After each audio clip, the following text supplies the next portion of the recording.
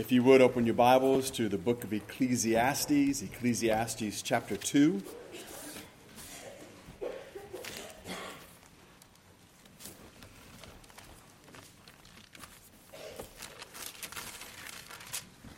Let's bow for prayer. Father, as always, we are so grateful and thankful that we get to gather here together as your children. We thank you, Lord, that you have adopted us in Christ. We thank you, Father, for the gift of salvation. We thank you, Lord, that because of that we have a certain and a sure future. We thank you, Lord, that you are a God who hears our prayers and answers our prayers. We thank you, Lord, that you have revealed to us a great deal of truth that is helpful to us as we live life and as we deal with the various issues of life and at times the complications of life. We thank you, Lord, that you are a source of comfort. We thank you also, Lord, for the great joy and happiness that you give to us. And Father, we ask now that as we continue our study in the book of Ecclesiastes, we ask that you bless our time in your word. We pray, Lord, that you would give to us understanding. We do thank you and ask these things in Christ's name. Amen. Excuse me. Ecclesiastes chapter 2. Now I begin reading in verse 12. So I turn to consider wisdom and madness and folly. For what can the man do who comes after the king? Only what has already been done. Then I saw that there was more gain in wisdom than in folly, as there is more gain in light than in darkness. The wise person has his eyes in his head, but the fool walks in darkness. And yet I perceived that the same event happens to all of them. Then I said in my heart, what happens to the fool will happen to me also. Why then have I been so very wise? And I said in my heart that this also is vanity. For of the wise as of the fool there is no enduring remembrance, seeing that in the days to come all will have been long forgotten. How the wise dies just like the fool. So I hated life, because what is done under the sun was grievous to me. For all is vanity and a striving after the wind. As Solomon writes these words and talks about his observations, again comparing living a life in wisdom, seeking to be wise in what you do, and then how the fool lives, he notices that the same event happens to both. And the event he's talking about here is death. Someone once said that foolishness does not kill a man twice, nor does worldly wisdom redeem the mortal philosopher from perishing along with the fool. And that is what Solomon, that's the conclusion he's coming to. Verse 13, when he says, then I saw that there was more gain in wisdom than in folly, as there is more gain in light than in darkness. The term darkness here, I believe, kind of conjures up in our mind the idea of evil, both in the sense of disobedience to God and a lack of knowing how to live successfully. So the wise, by comparison, they're able to see their way around in life, while the fools grope about in the darkness of ignorance. When he says in verse 14, the wise person has his eyes in his head, that's what he's talking about. So Solomon can clearly see that wisdom is better than foolishness or folly. But then he asks this question: what difference does it make? What difference does it make if both the fool and the wise person end with the same fate, death? If death is the end, and both wise and fool end up there, what difference does it make how one lives? And many individuals have wrestled with that question. I think the ones who have the most difficult issue with that question are those who do not think about God. If God is not in the equation, if God is not in your thoughts, and we're left with just what we have here, all we have is what we know about life now, then I do believe that will always logically lead to a form of nihilism. Basically, that it just doesn't matter, that everything is senseless, there is no meaning, there is no purpose, and so it just doesn't matter how you live. And I guess you would say, philosophically speaking, that would be true. that would be true. Without the resurrection, religion, I would say in particular Christianity, provides no escape from the pain or the absurdities of existence. So what Solomon is observing here, remember, that this is not some kind of an exaggeration and that he's only seeing things in a negative way. He is seeing reality as it is. When we look at the world, in the world there is a great deal of pain. We know that there's a great deal of pain. We have experienced pain, not just, again, pain that you might experience yourself in the sense that you are injured or that you are sick.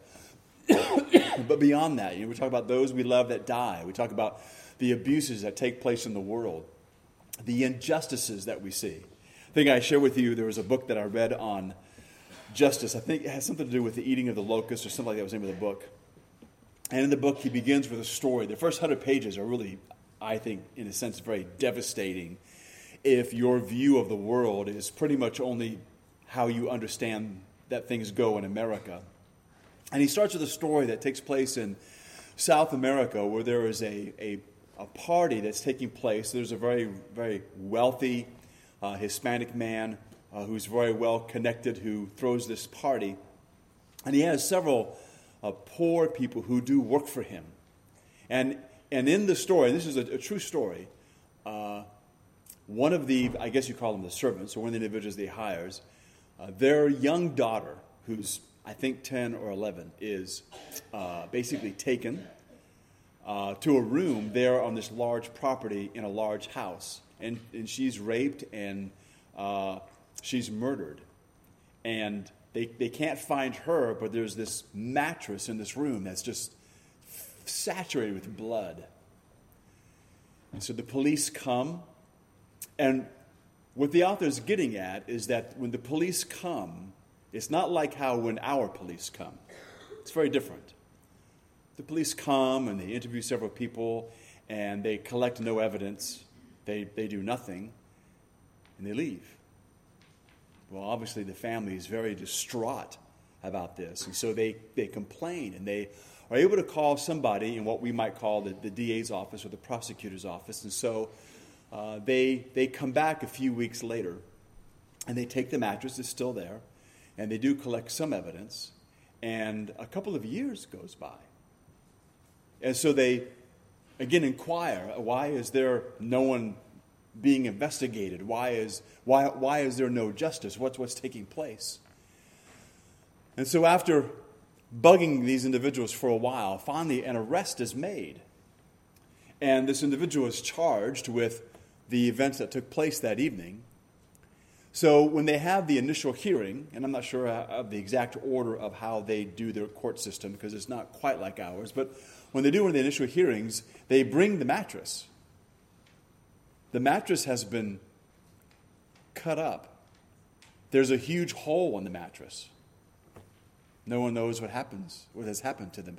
I mean, it's clear someone cut out the large blood stain, but it's not there.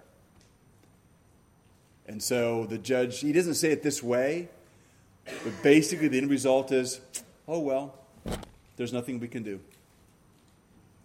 And what he brings out in this story is that the story is repeated hundreds of times every day throughout the world.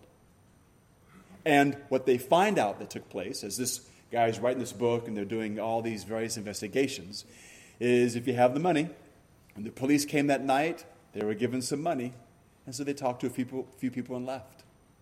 A few years later, when there was an arrest made, they were given some money when they collected evidence, and the evidence just began to disappear. But there's no justice, not the kind of justice that we are accustomed to here in this country. And so when we see that type of thing, it's maddening. But imagine being in the situation where there is no recourse. For that family that's lost, there's nothing. There's no one to talk to. There's no one to complain to. Nothing is going to be done. And imagine living in a place where that is the norm. It's difficult even to imagine that because we are so accustomed to, well, of course this is going to happen. Well, of course that's going to happen. This is what Solomon is seeing, is the pain and the absurdities of existence. Let me remind you that when all this is going on, Solomon is, in a sense, as he said, he's cheering himself up with wine. He is embracing folly, but he says that he doesn't abandon his senses. He knows what he is doing, and he is thinking all the while this is going on. While he's giving himself over to wine and he's seeing all these absurdities, he's evaluating things all along the way. He now realizes that living wisely will not stop him from being placed in a box in the ground, just like the village idiot. We have returned in chapter 2 already, maybe immediately to chapter 1, to the agony that he describes. Let me read to you a couple of verses from chapter 1 of Ecclesiastes. In verses 3 and 4, he says, "What does a man gain for all of his efforts? He labors at under the sun. A generation goes, a generation comes, but the earth remains forever." Verse 9, "What has been is what will be, and what has been done is what will be done." And verse 11, "There is no memory of those who came before, and of those who will come after. There will also be no memory of them among those who follow them." In other words, it is the people who follow us who will have control over our toil and our effort. Perhaps they would develop the things that we were developing. Perhaps they would destroy it. But either way, we will be dead and gone and soon forgotten. And so what does that mean for all we have achieved? If there is no gain, why bother with anything? And again, that's what he is struggling with. Why are we trying so hard to do all of these, I guess you would say, these good things, these memorable things, when in the end, I'm going to die, I will be forgotten, and I will have no control over these things. I think being forgotten bothers him the most. It's because it's almost as if that person didn't exist. That sounds fairly bleak. Maybe it sounds too bleak and pessimistic. If it sounds that way to you, it may mean that you haven't reflected at length on the brevity of life. If you haven't wondered why it matters what you do, given that one day you will be a forgotten nobody, then you haven't thought much about the reality of death. Of course, who wants to think about the fact that we are going to die, let alone actually prepare for it in a deliberate way? Blaise Pascal said this, "As men have not been able to cure death, misery, or ignorance, they have taken to not thinking about them at all, so as to become happy." If we refuse to think about these things, in fact, we do refuse to think about these things, and we do so by filling our lives with other things. Blaise Pascal went on and he said this, "The sole cause of man's unhappiness is that he does not know how to stay quietly in his room. Nothing is so unbearable for a man as to be in complete repose, without passions, without business, without distraction, without application. Then he feels his nothingness, his abandonment, his insufficiency, his dependence, his impotence, his emptiness. From the depths of his soul there will arise boredom, melancholy, sadness, sorrow, spite, despair." There's been a few scientific studies done on, I guess, our view of being alone. The conclusions of several of them is people have literally said this: "I would rather receive electroshock than to be alone for 15 minutes. Now, some have tried to make a distinction, and they draw the difference between being lonely and being alone. And there is a difference, and I do think that no one wants to be lonely. But I think that what these individuals are trying to emphasize, that we're not talking about being lonely, we're talking about being alone. And we can't stand being alone. We don't want to be alone with our own thoughts, especially if you get into these things that Blaise talks about, when you begin to think about your own existence. Now, I will say that at times being alone is extremely beneficial. More than once I have come across men in jail who have told me that when they got arrested and they've been processed and they're put in a jail cell where there's no phone, there's no TV, there's no radio, no CD player, there's nothing. And in the beginning, they're in a cell by themselves, and you are left with your own thoughts. That for many of them, they said that was the first time that they could ever remember, that they thought about the way they were living life. And for some, it bothered them a great deal to where they began to think about God and their existence and all those types of things. And so that can be very, very helpful. For many, they don't want to go in that direction because when you begin to think about who we really are and you think about life and death, it can be kind of depressing, especially if you don't know the Lord, and it can lead us to all kinds of things, and it can definitely lead us to despair and despondency. It seems, though, that when you look at human beings, that we were made, or mankind was made for thinking. Some have said that that is where our dignity lies as being. Our merit, our whole duty is that we are to think as we ought to. In other words, not just certain things that we should think about, but that we should spend time thinking. The order of thought is to begin with ourselves and with our Creator and with our end. What does the world think about? Well, never about that.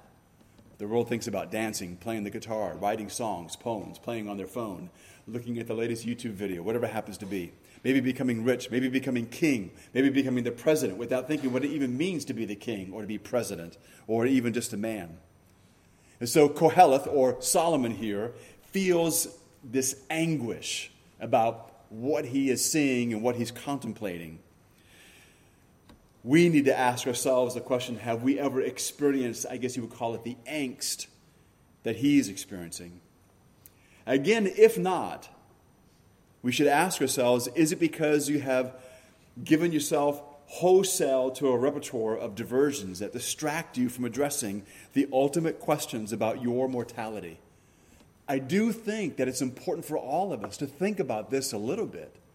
I do think, even for the believer, it should bother us. No one wants to die. When I think about death, and I'm grateful that heaven awaits me, I'm not in a hurry to get there. I do want to get there. But I think God has created us with this desire to want to live. Life is precious. I want life to go on and on and on. I don't want it to end. I know that I'm going to be with the Lord one day and life will be that way and there will be no end. It's difficult to imagine that because all I know is this. I like this. With all of its troubles, I like this.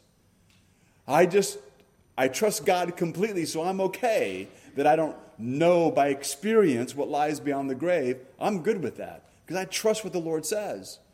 But again, there's not this idea somehow that we are in a hurry to die, and it doesn't mean, and this is important, it doesn't mean that when you think about your own death that there's not a little bit of apprehension.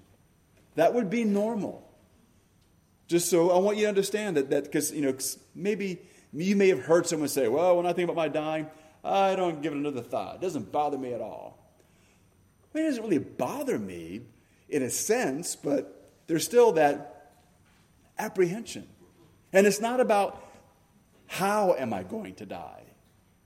There's a lot of ways, I guess, we could die, and I would like to have a list of how I don't want to die. There would be that. But that's not what I'm talking about, even when we have that sense of apprehension. So I don't want you to think for a moment that when we talk about these things, that if you feel apprehension, that somehow that means that your faith is weak.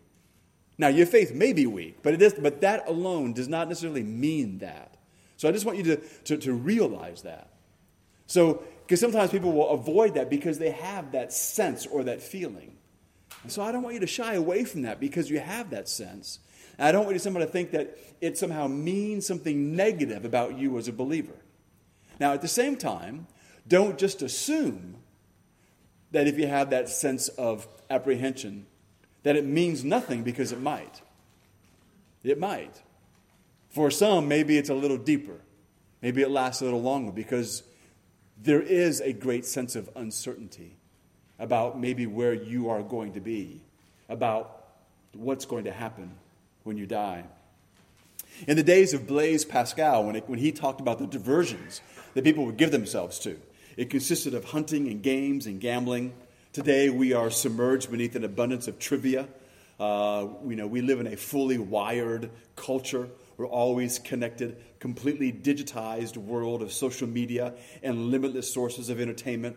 And again, some of those things, or some of our response to those things, maybe for many people, is we can't stand to have nothing going on. It bothers us for a lot of different reasons, and we do need to think about that.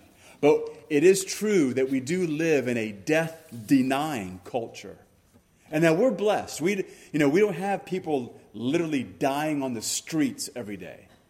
If you were to live, for example, in India, that would be very common wherever you lived. If you're walking or driving, to see people dying and to see dead bodies lying in the street every day. We don't have that in our culture. I don't want to say that there's a sense of dignity here, because I think there's a lot more that goes to it than just a sense of dignity. It has to do with the richness of our country and those types of things. And so that's not a bad thing. But what we have tended to do is we live in a society that tries to kind of, I guess, shelter us or keep us from dealing with the issue or even seeing it. I have noticed this through the years, that it is fairly common now to meet young people who've never been to a funeral, ever. They've never seen a dead body.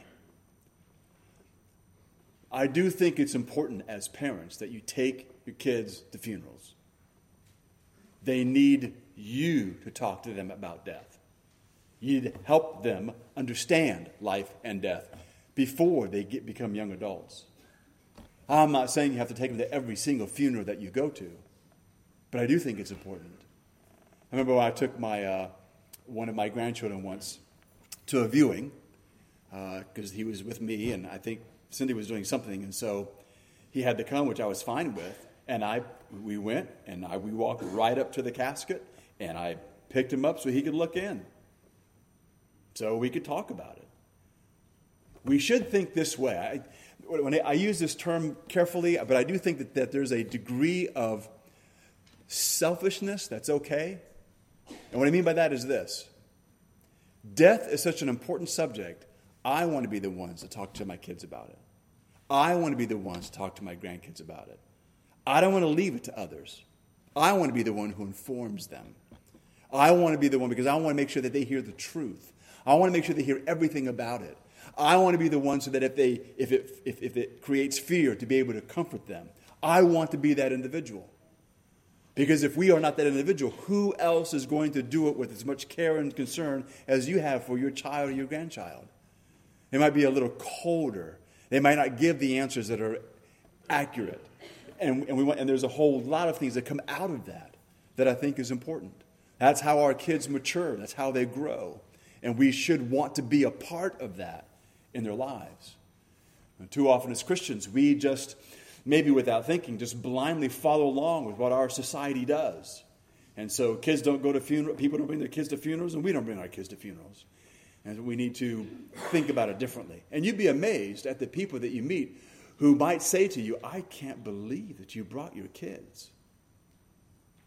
Just remember, they're the ones that are thinking kind of weird. Death's a part of life. Do we really want our kids growing up thinking somehow that death is not a thing? Death is a thing. And we need to help them to deal with that. Now, again, in and of themselves, the iPhone, all these things we do for entertainment, in and of themselves, they're not evil. It's not wrong to use them. So I'm not saying that you need to, take your kid's thing and throw it away. But it is important to ask yourself this. Can you cope with looking death in the eye? It's not just something that older people do. Everybody needs to be able to do that.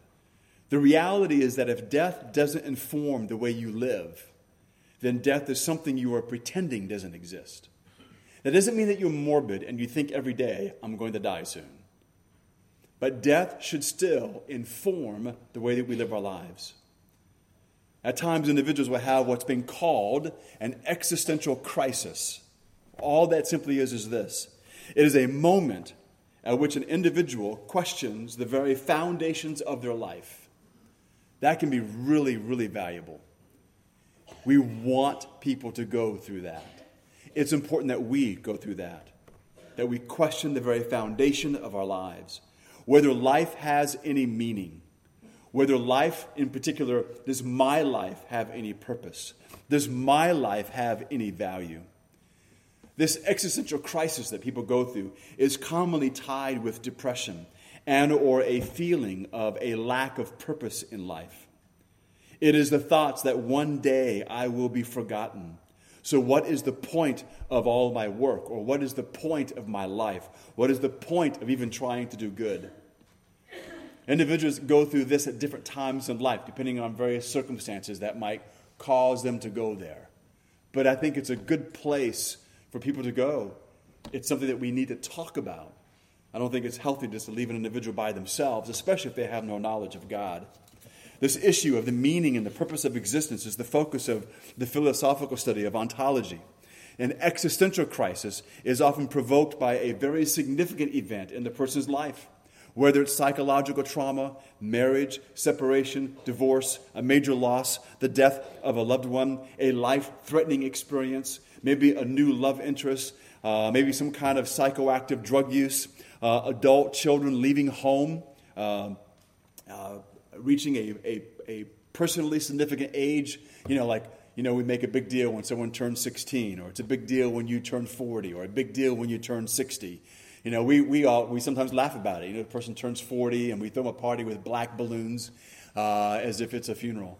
I'll never forget when I was early on, when I was a lot more active at Calvary, the school, because all my kids were there, and coaching in various things. This one class, I think it was middle school kids. I'm not sure what prompted this. I think it was because I was also a chaplain at the jail, and we were involved in doing things together. But they made some birthday cards for me, and it was terrific. And there's one card. I only remember one card, and it was very interesting. It was brightly colored. Happy birthday and all this stuff. And I opened it up, and there was a hill.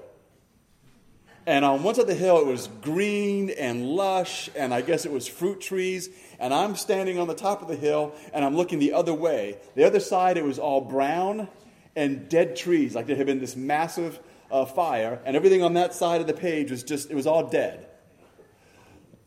And the person said, "You're just about over the hill." I'm like, so is this hill life? Is that how they view what life is like when you get over the hill? It's all death, and it was hilarious. I was just cracking up when I saw that. I actually kept it for many, many years, and would show it around. I just thought it was fabulous because they kind of gave that individual's view of things. But that is how people sometimes go through this existential crisis when that happens. I think for some men, because they usually talk about men doing this, even though I guess it's not limited to that, the whole midlife crisis thing. Just so now, I do believe this with all my heart, that the midlife crisis we talk about is just made up. Tons of men never go through that. But there are those who do. And they talk about, the guy turns 50 and all of a sudden he's driving a Corvette. And he's suddenly wearing way too much cologne, and he's unbuttoning his shirt, and he's got the gold chain, and just, whatever happens to be, whatever they're doing, maybe trying to be hip. I don't know, whatever that is. I don't know if that's even a proper term anymore. I don't think we're trying to be hip, but whatever it is. We say, someone said a midlife crisis. Well, normally what that means is that individual is questioning their life. There's a fear that life is over. They're holding on to their past. It just goes on and on. I do think that most Christian men really don't experience that. Now, I do think that there may be those times where we think about life, and I think that's great, where we think about, what have I really accomplished? Now, if you think about it like the world, a lot of us aren't going to have a whole lot to answer with that. What have I accomplished? Well, I don't have any big buildings. There's no buildings with my name on it. We go through all those things, and most of us probably need to go buy the Corvette because there's just nothing there. But when it comes to what we understand as Christians, we need to think about it a lot differently. Think about the people that we care about, people that we've influenced. The world shrinks at that moment, and we realize that if that doesn't matter, then life is just absurd. And it matters. It matters a great deal.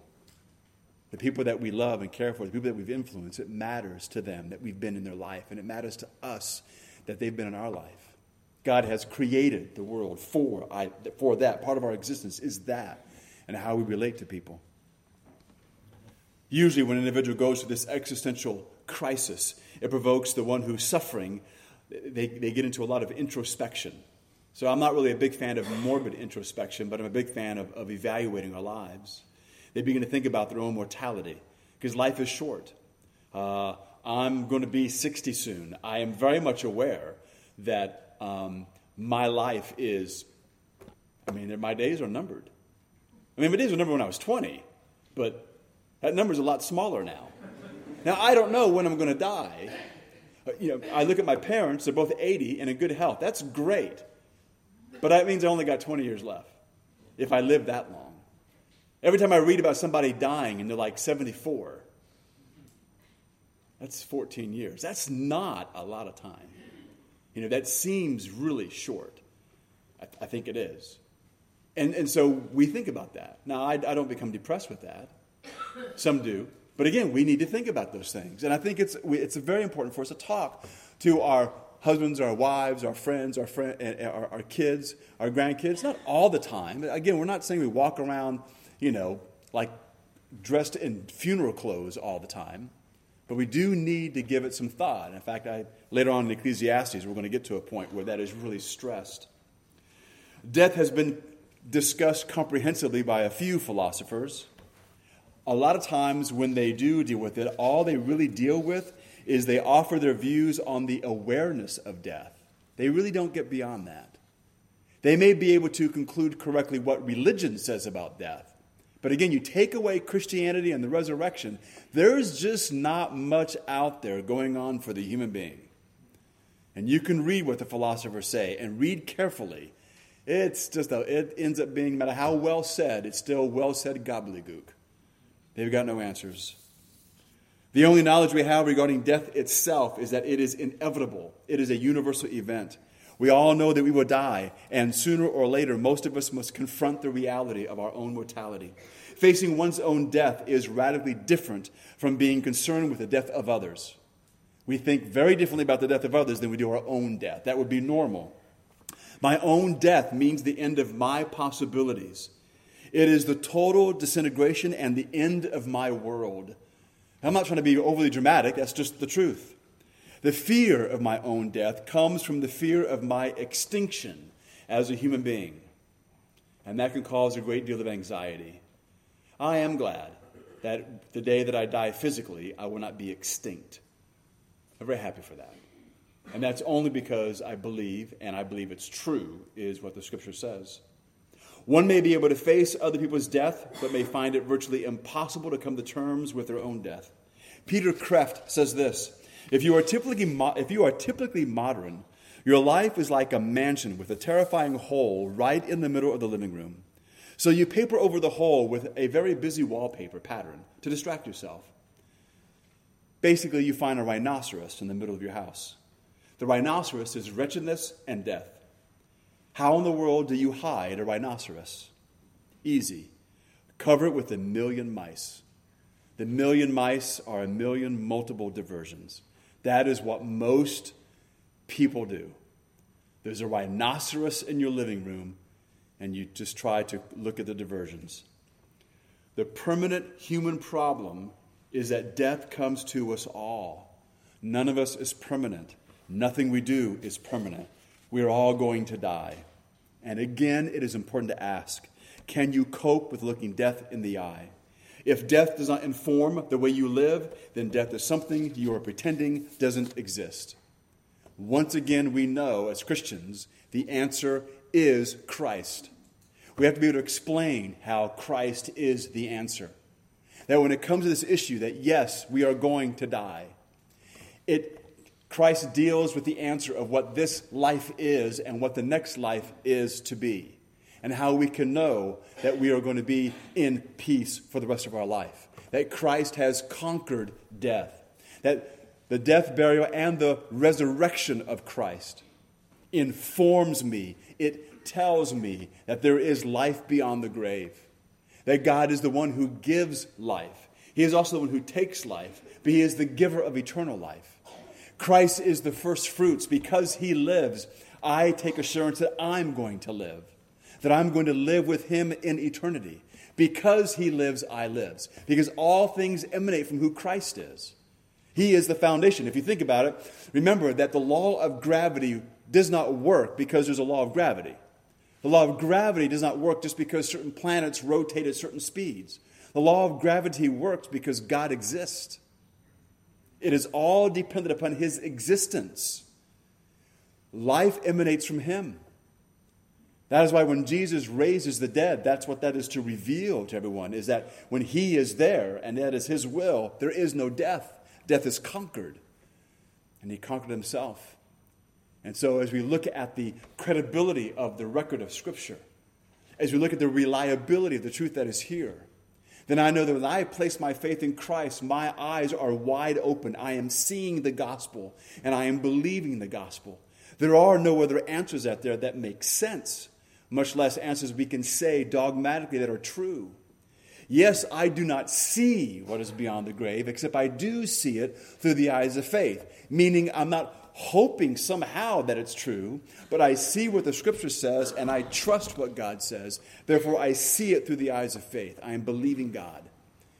And so my faith is on a very sure and firm foundation. In my human weakness, there will be times I may feel apprehension when thinking about my death. But there is no despair because I am secure in the arms of Christ. And when I look at my past and I regret things I have done, I am brought comfort because the Scripture says that because I'm in Christ, there is now for you, Bob, no condemnation. And I'm grateful that my sins have been forgiven. And I will not stand in judgment before God for my sin because they have been judged in Christ. And so, even though there's even a bit of apprehension in standing before God because he sees right through me, there is great comfort because I know that I'll be dressed in the righteousness of Christ, and that is what he's going to see. And based on that, I'll be welcomed into heaven. And so I would encourage you, all of us here, to think about these things and to discuss these things, especially if you are a believer and you have children or grandchildren that you are not sure or they're not yet believers. We want to bring these things up. And you don't just like all of a sudden, say to your at dinner, pass the meatloaf, by the way, are you ready for death? That may not be the best context for that. But at the same time, don't just ignore it. There are times for wonderful, serious conversations. And you are equipped to have those conversations if you know Christ. If you know the gospel, then you are equipped. You may fumble and you may not say it the right way, but you're going to get to Christ and what he's on the cross. And that is the answer. And that may even help you to be able to flesh it out, to talk it out with them. It'll help you in your faith in Christ. If you've not yet trusted Christ, I invite you to consider the claims of Christ and to believe today in Jesus Christ. If you have any questions, I'm not the only one you can talk to. There are many here that'd be more than happy to talk to you about the gospel of Christ. Because as believers, we are all believing the same thing, and we're all going to heaven for the same reasons, because we have faith in Jesus Christ. What a wonderful God we have, who has remedied the situation we find ourselves in by sending his son Christ, because he loves us. Let's pray. Father in heaven, again, we thank you so much for your grace and your kindness. We thank you, Father, for the truth of your word and your willingness to confront us with the most difficult aspects of life, and that is death. We thank you that there is an answer in Christ. We thank you that it has been answered in the gospel. We pray, Lord, that you would help us to recognize that the simple aspects of the gospel are not simplistic, but they are profound in so many ways. And so, Father, for those of us who know you, we embrace more tightly the wonderful news of the gospel of Christ, and we thank you. And we know we can never thank you enough, but we thank you, Father, for your love for us. And we do pray for those who may not have yet trusted Christ. We pray that in your kindness and your grace, that you will continue to be patient. You will draw them to yourself. You will open their eyes. You will reveal to them the truth of the word.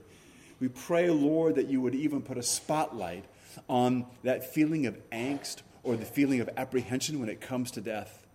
that they may think on these things seriously and consider the wonderful news of the gospel of Christ.